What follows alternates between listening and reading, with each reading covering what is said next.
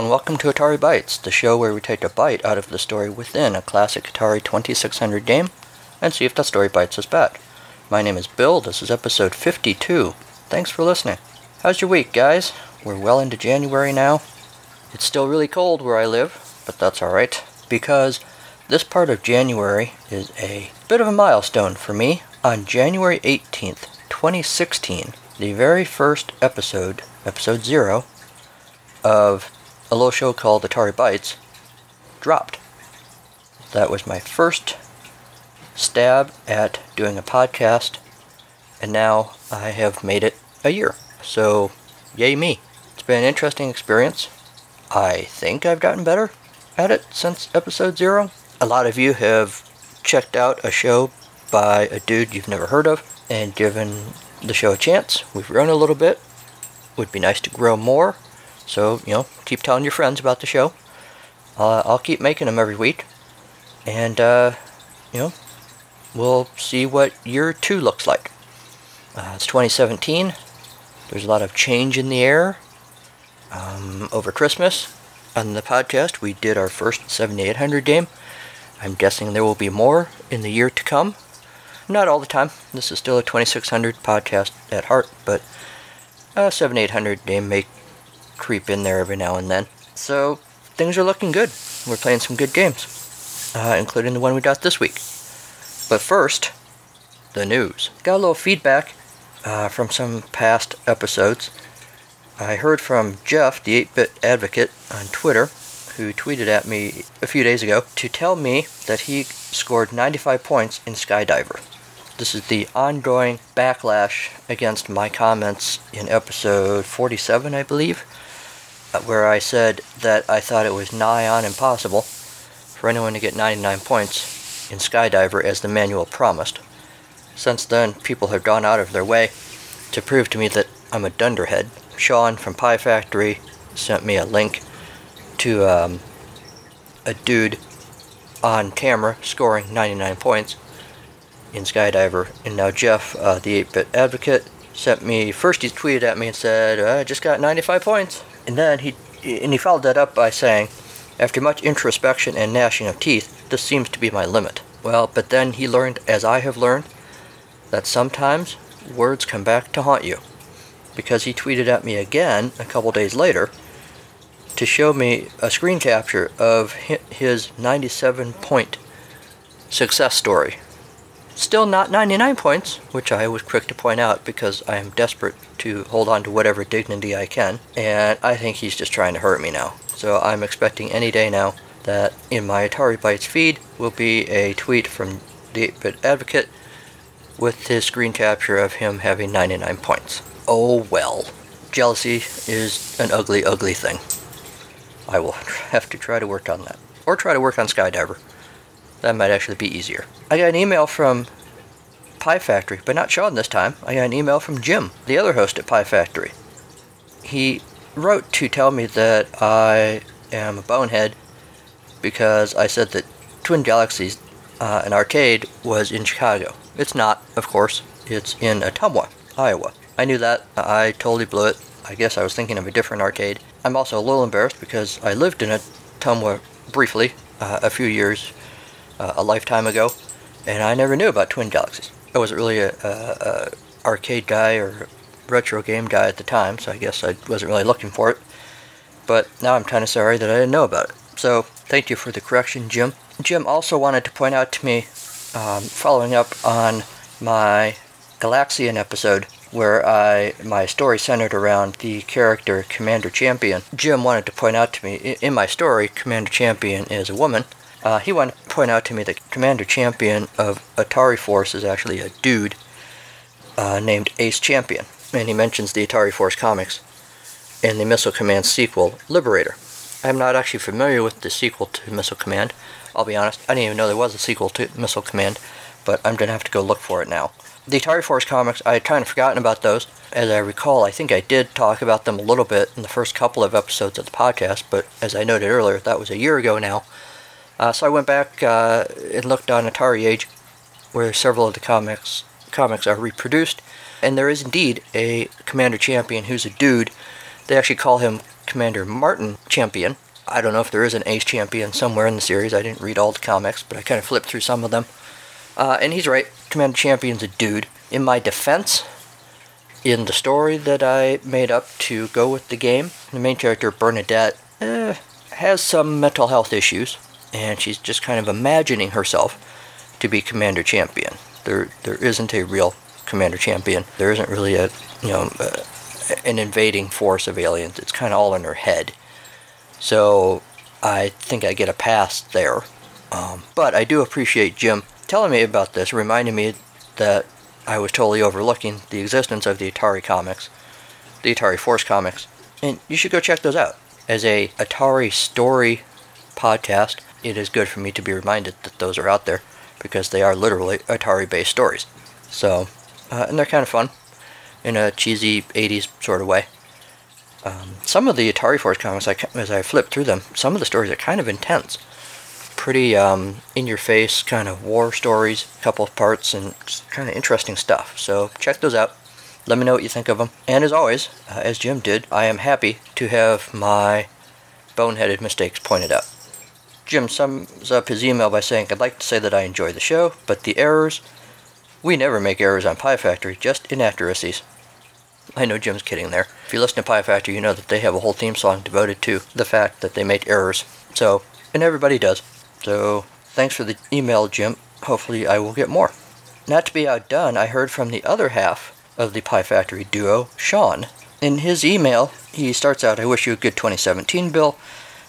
First, right off the bat, he explains that he is not going to take my suggestion to start a Latin podcast, Learn Latin with Sean.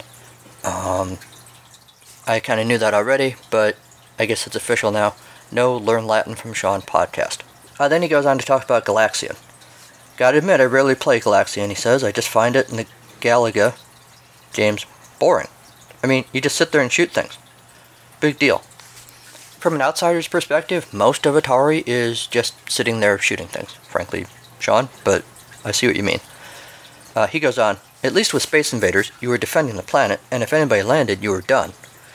Galaxian Galaga, you shoot up, you shoot down, you try not to die, but yeah, the 26 version is a good conversion, admittedly. I am curious as to why they put a colored border on it, though. I think I mentioned in the podcast, I don't really remember playing Galaxian in the arcade. I played Galaga, and I haven't played Galaxian on any other, any other ports, any other versions of it, other than the 2600. I kind of liked the 2600 one. I thought it looked kind of good, more arcade-ish than a lot of the ports do. And it's kind of fun, but then I haven't tried to sit there for an afternoon playing it. I think he's probably right. It would get kind of repetitive and boring after a while. Although, honestly, so does Space Invaders. Even with the whole invasion aspect. Sean goes on to say, "Hey, listen, so you're doing Adventure next time. I'm just curious if you could answer this question. Adventure is a very easy to find game for the Atari 2600. It was a massive seller. So why is it so butt-spankingly insanely expensive to get a copy complete in box? Find a loose cart," which is what I did, Sean. "You can probably get it for $1 or $2, but with the box, suddenly people want $50. Arrgh."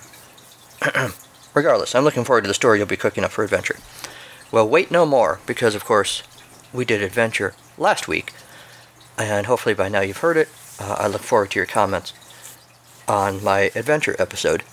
I actually think I got my copy of Adventure in like a bundle of loose carts. I don't think I bought it by itself. I might have. Regardless, I got a bargain, as I recall. I'm pretty frugal with what I'll spend on Atari carts, so I'm pretty sure I got a good deal. The bundles that I've bought in particular, I've gotten good deals on. So I see his point. I'm not really a collector of the boxes. I've got a few games where I've got the packaging, but I don't go looking for those, at this point anyway. Right now, I'm mostly just looking for games I can use to play.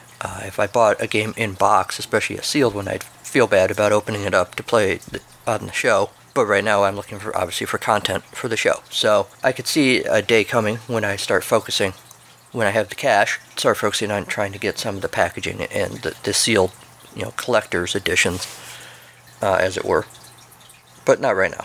And then Sean goes on to say what I said about, not worrying about making mistakes, and he's actually the one who noted that on the Pie Factory podcast, they have a theme song for it. It's a catchy song. I think Pie Factory should put out a CD of Pie Factory music. Music from and inspired by the legendary podcast. I would totally buy that thing. Sean writes, congratulations by the Dubs on your acquisition of Atari 7800 and seeing the wonder that is Food Fight. Yeah, that was the Christmas episode. I was very excited to play Food Fight. My kid liked it. We played it again today, as a matter of fact. It's fun. And then he goes on to plug his new show. In case you're interested, he says, in hearing about the homebrew world of the 7800, I just launched a new podcast, the Atari 7800 Homebrew Podcast. Give it a listen. I did, Sean. Today, as a matter of fact. It's on iTunes, Google Play, Stitcher, and probably a few more providers I'm forgetting about, and info is online at homebrew78.fab4it.com. Next episode will be about the 7800 homebrew version of the Odyssey 2 game Casey Munchkin. The exclamation point is part of the name of the game, by the way. I wasn't getting loud. I'm doing an Ed Ladden Seagull 78 giveaway too. So I did, as a matter of fact, today listen to episode 0 for the Atari 7800 Homebrew podcast, and I started listening to the first regular episode. I got interrupted, so I couldn't finish it.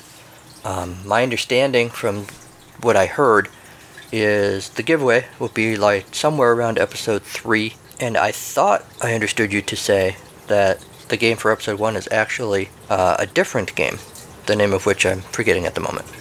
It doesn't really matter though. I'm enjoying what I've heard so far. Everyone else should listen to it too, even if you don't do the 7800 homebrews, and honestly, I've never played a 7800 homebrew at this point. It's nice to have a peek into another aspect of the retro gaming world, and I am sure that at some point I will check out some of the homebrews. Sean's last topic that he wanted to cover was the Twin Galaxies website. If you're ever wondering if a certain score is possible, a good way to check is to go to the Twin Galaxies website.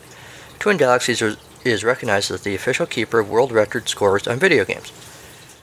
If a score can be achieved, chances are it has been achieved and documented there. That's why I was curious about your observation of Skydiver, which I still have not played yet, he says, and now that I have a Flashback Portable, I have no excuse not to.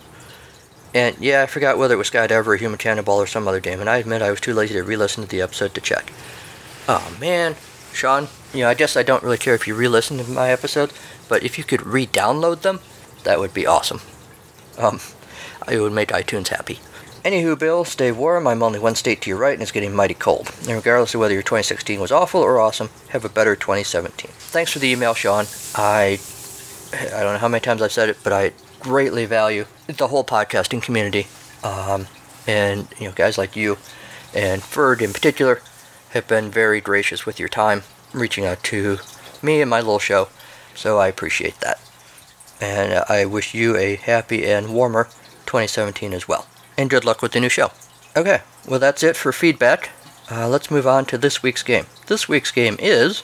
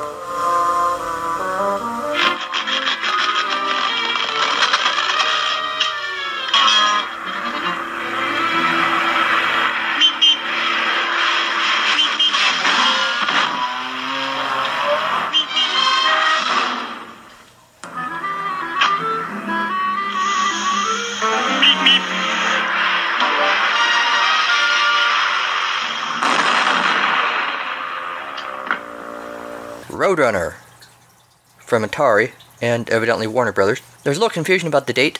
The materials I have that came with the game say 1989.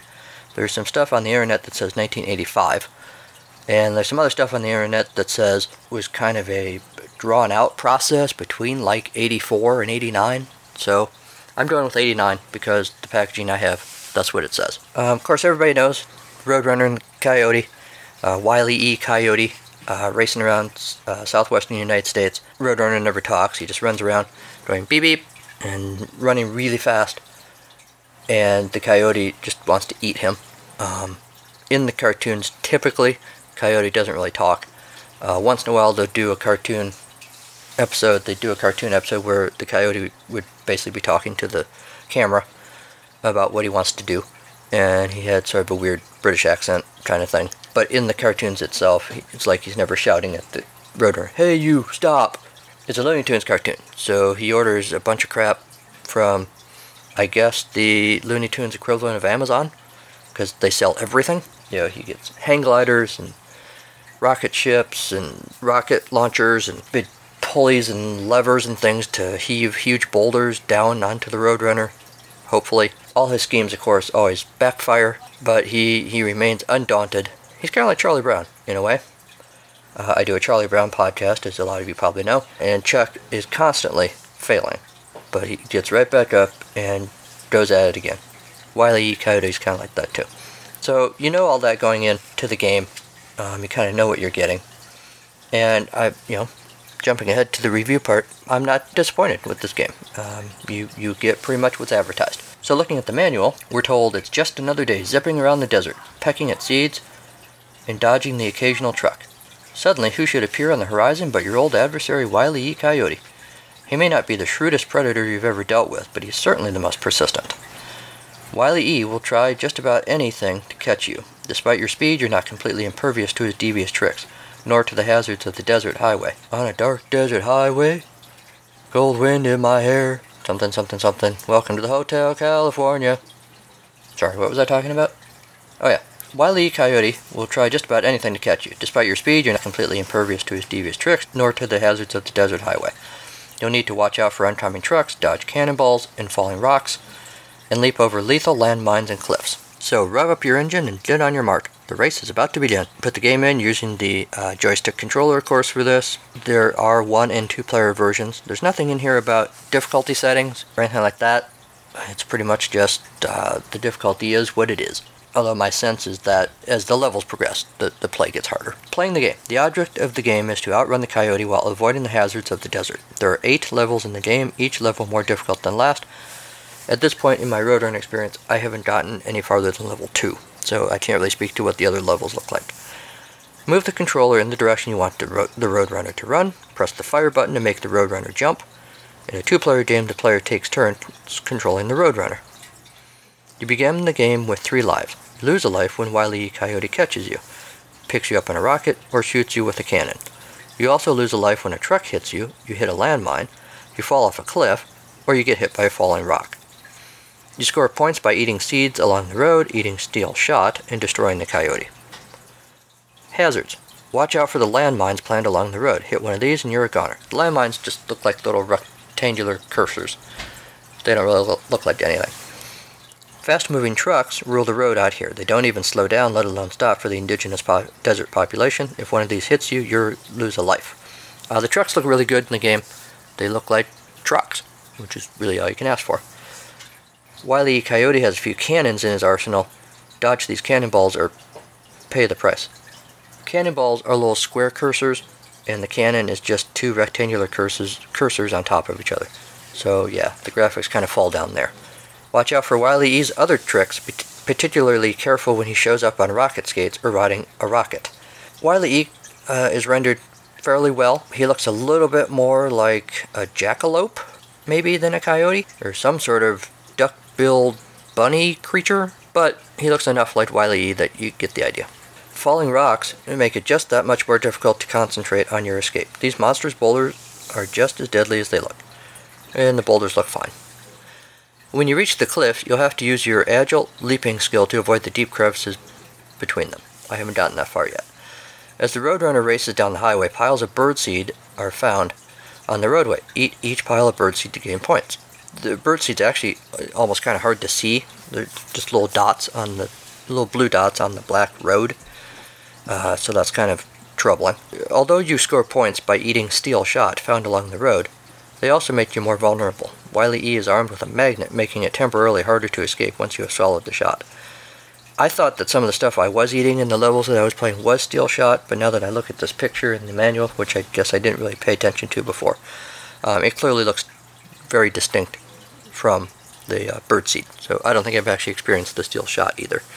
I may have made a comment about eating steel shot in the field report, so just ignore that. Strategy. You must keep running to the left to avoid the coyote, while watching out for the other hazards along the desert highway. If you double back, you can catch Wily E off guard. What happens if you double back towards the coyote, he kind of jumps back a little bit too, like, whoa, what are you doing, man? The last thing the manual tells us, one of the last things the manual tells us, time your jumps carefully and use them strategically to avoid Wily E and the other dangers of the road. Use the mines and trucks to your advantage. I'm really not sure how you can do that, because to stay ahead of the coyote, you're running so fast to the left that you're almost to the left edge of the screen before the trucks or whatever's coming at you comes at you. So you don't have a whole lot of time to get out of the way, let alone use it to your advantage. It's not like you can see a truck coming and time it so that it smacks into the coyote. At least I haven't been able to figure out how to do that yet. Maybe with a little more practice. The scoring. Eat a pile of birdseed, 100 points. Eat a steel shot, 100 points. Getting Wily E hit by a mine, which could be a cannonball or rock or whatever, 200 points. Getting Wily E hit by a truck, 1,000 points. I think I actually managed to do that accidentally a couple of times. Like I said, I haven't quite figured out how to make it happen. Note, the first pile of birdseed the Roadrunner eats is worth 100 points. The point value of each successive pile of birdseed eaten thereafter increases by 100 points, up to a maximum of 1,000 points per pile of birdseed. But if you miss eating a pile of birdseed, the point value of the next pile of birdseed the Roadrunner does eat is 100 points. And there you go. That is how you play Roadrunner. Again, pretty straightforward. You could probably figure out the game even without reading the manual because, like I said, everybody knows the Roadrunner cartoons and what the basic premise is.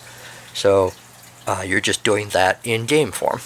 Roadrunner was ported to the Amstrad CPC, Atari 2600, Atari ST, Commodore 64, DOS, Sinclair ZX Spectrum, and the NES. Like other NES games released by Tengen, the NES version of Roadrunner was released in an unlicensed cartridge. The game was reviewed in 1988 in Dragon, number 140 by Patricia Hartley and Kirk Lesser in the Role of Computers column. The reviewers gave the game 3 out of 5 stars. The game went to number 2 in the UK sales charts, behind Exelon. This article I'm reading is from Wikipedia, and they've placed the release of the game to 1985. The game was composed by Hal Cannon, Earl Vickers, the arcade version anyway. Gavin Anderson and Tanya Smith did the NES version, and like I said, the one review that they talked about in this article was 3 out of 5 stars, so pretty good review. If you're curious more about the origins of the game, I would also direct you to the Mystery of Roadrunner thread in the Atari Age forums, where there is some speculation. I don't know how much actual concrete fact there is, but there's a lot of speculation about the origins of the game. And I was kind of, by accident, I stumbled on that today, and it was kind of interesting to kind of look through that. So if you're curious, you might check that out. If any of you has any more information about the origins of Roadrunner, who worked on it, what they had in mind for the game, one of the speculations was that Atari was going to do a line of children's games, including like Bugs Bunny, that got scrapped, and that kind of tickled the memory. I think in another episode I talked about a game that got developed after they decided not to do a Bugs Bunny game. I don't know, I'm not sure what game that was, but it sounds like maybe there was plans, Atari had plans to do more of these kind of cartoony games like Bugs Bunny and Roadrunner, and for whatever reason it just didn't happen. After the break, we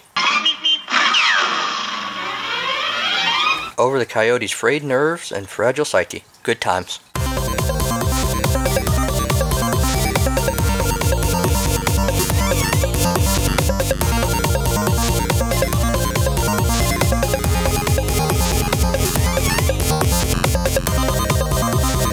Tonight on Animal Planet, we go deep into the heart of the American Southwest to observe the elusive Roadrunner in its natural environment. We must warn you, some scenes may be graphic. The food chain is sometimes an unpleasant business. The coyote is relentless in its pursuit of its prey. One of its favorite meals is the Roadrunner. Tonight you'll see potentially grisly scenes of the Roadrunner trying only to feast upon the birdseed that nature has provided, or the steel shot that is readily available for unknown reasons in the American Southwest. But the coyote is relentless. It will pursue it for miles by any means necessary, running non-stop for hours on end, employing rockets if needed. Oh, rockets? Yes, rockets. Oh, I don't think that's right. No, it is. The coyote is clever.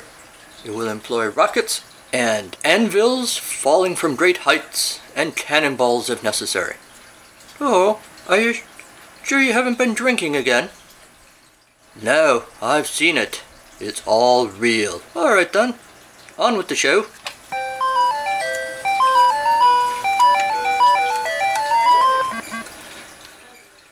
So, Roadrunner is a good-looking game. I like that they got the snappy Looney Tunes music. Coyote moves really fast, even without the rocket in the game. Here I just picked up some birdseed.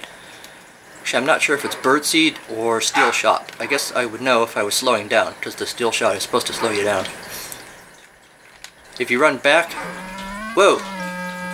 I just smashed into a truck. I've been trying to figure out what that background noise sounds to me like. It sounds, I think, like the same audio that Defender uses. But I'm not sure. This is a pretty good looking game. The Roadrunner and the Coyote are rendered pretty basic. Oops, I just got eaten. One guy left. But I think I'm almost to the end of this level. Alright, I made it to level 2. But the scenery is pretty good. Oops. I just died, fell into a huge crack in the middle of the road. Someone should call the Public Works Department.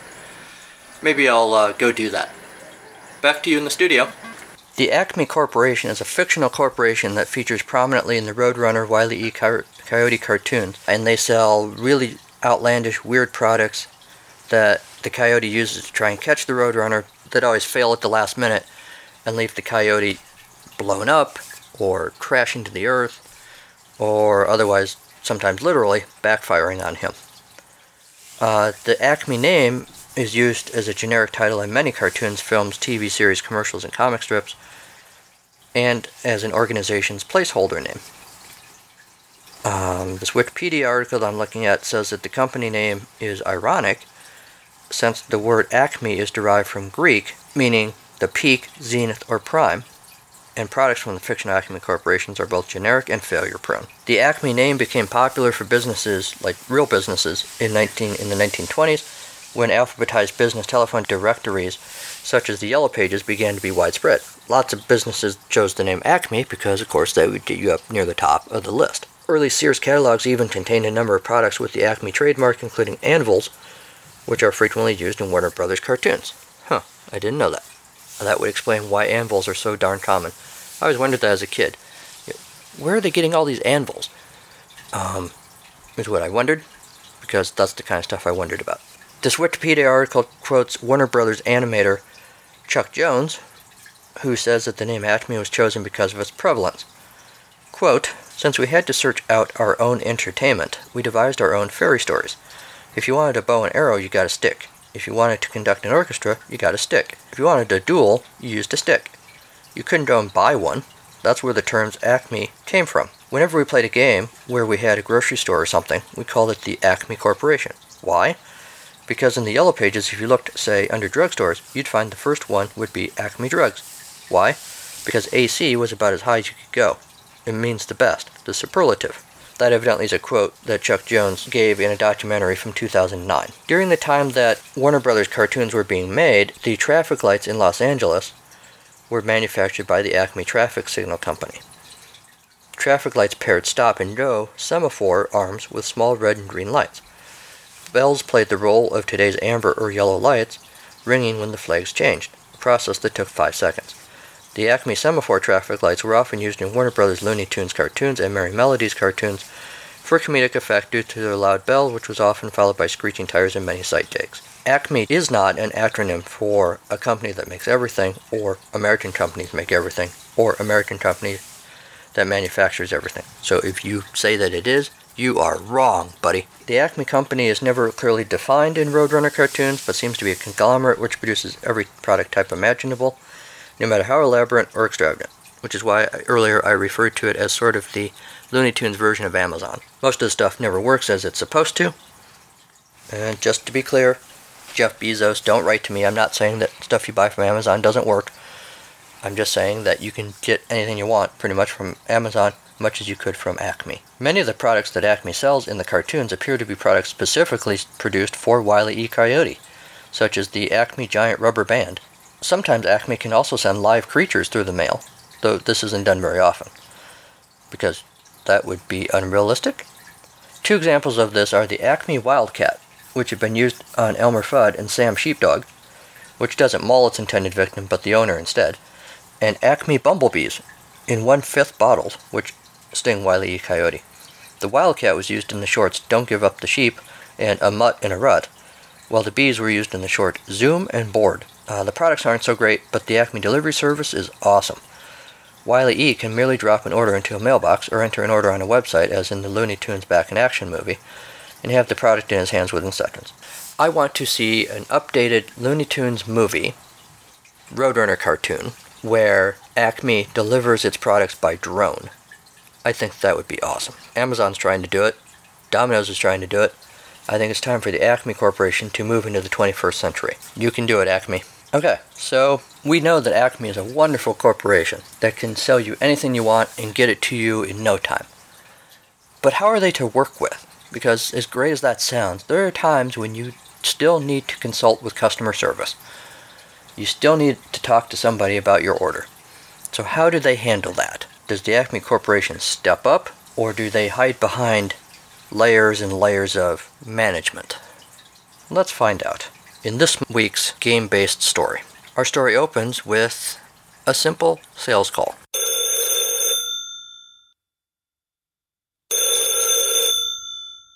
Hello, thank you for calling Acme Corporation.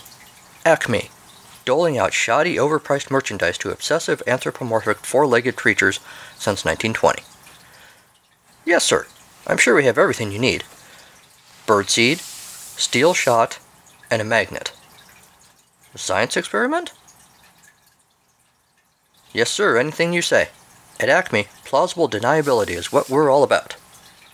Moving on to the rising action.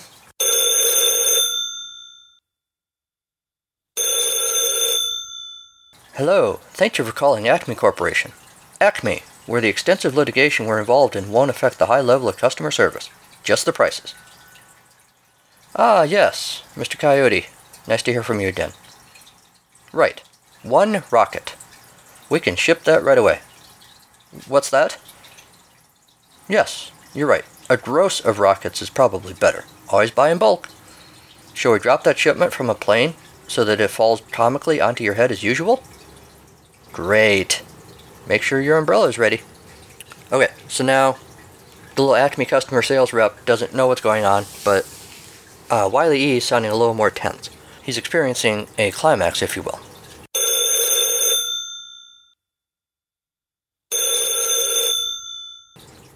Hello, thank you for calling Acme Corporation. Acme, where we believe lethality shouldn't deter a good time. Mr. Coyote, you're still alive. You're still conducting your experiment. What can we do for you today?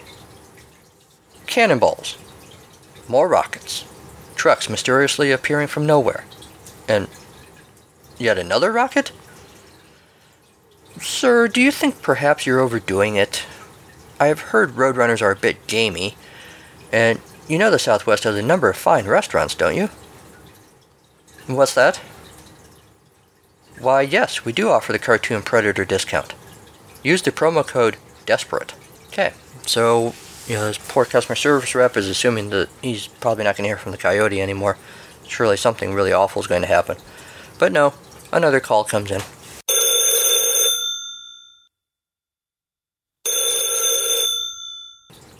Hello, thank you for calling Acme Corporation. Acme, where the future is being made today, primarily to avoid government oversight. Oh, it's you. I mean, yay, it's you!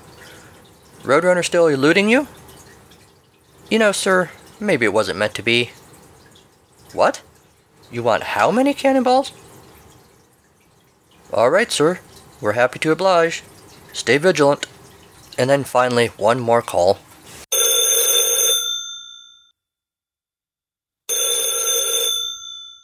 Hello, thank you for calling Acme Corporation. Acme, unlikely to still be in business in a year, so get our great deals on crappy merchandise today. Who am I speaking to? Mr. Coyote, is that you? Oh, Mr. Roadrunner. You'd like to make some returns? 106 cannonballs, 1,343 pounds of steel shot, 4 rockets. Is that all? Oh, I'm sorry, the Acme Birdseed Smoothie Maker didn't work out for you? Very well. You can return that as well. Shall we credit Mr. Coyote's account? Oh, alright. We can put the credit on a gift card made out to you. The return shipping label is on the way. I just need to confirm some account information with Mr. Coyote. What? Oh, I see. He's busy. Under a lot of pressure? Oh, from a falling rock. Totally understand. Good day and good beeping, sir.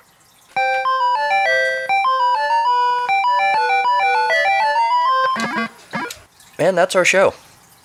Thanks to Kevin MacLeod at Incompetech.com for Creative Commons use of his songs, Reformat, Take a Chance, and Pinball Spring. You can email Atari Bytes at ataribytes2016@gmail.com.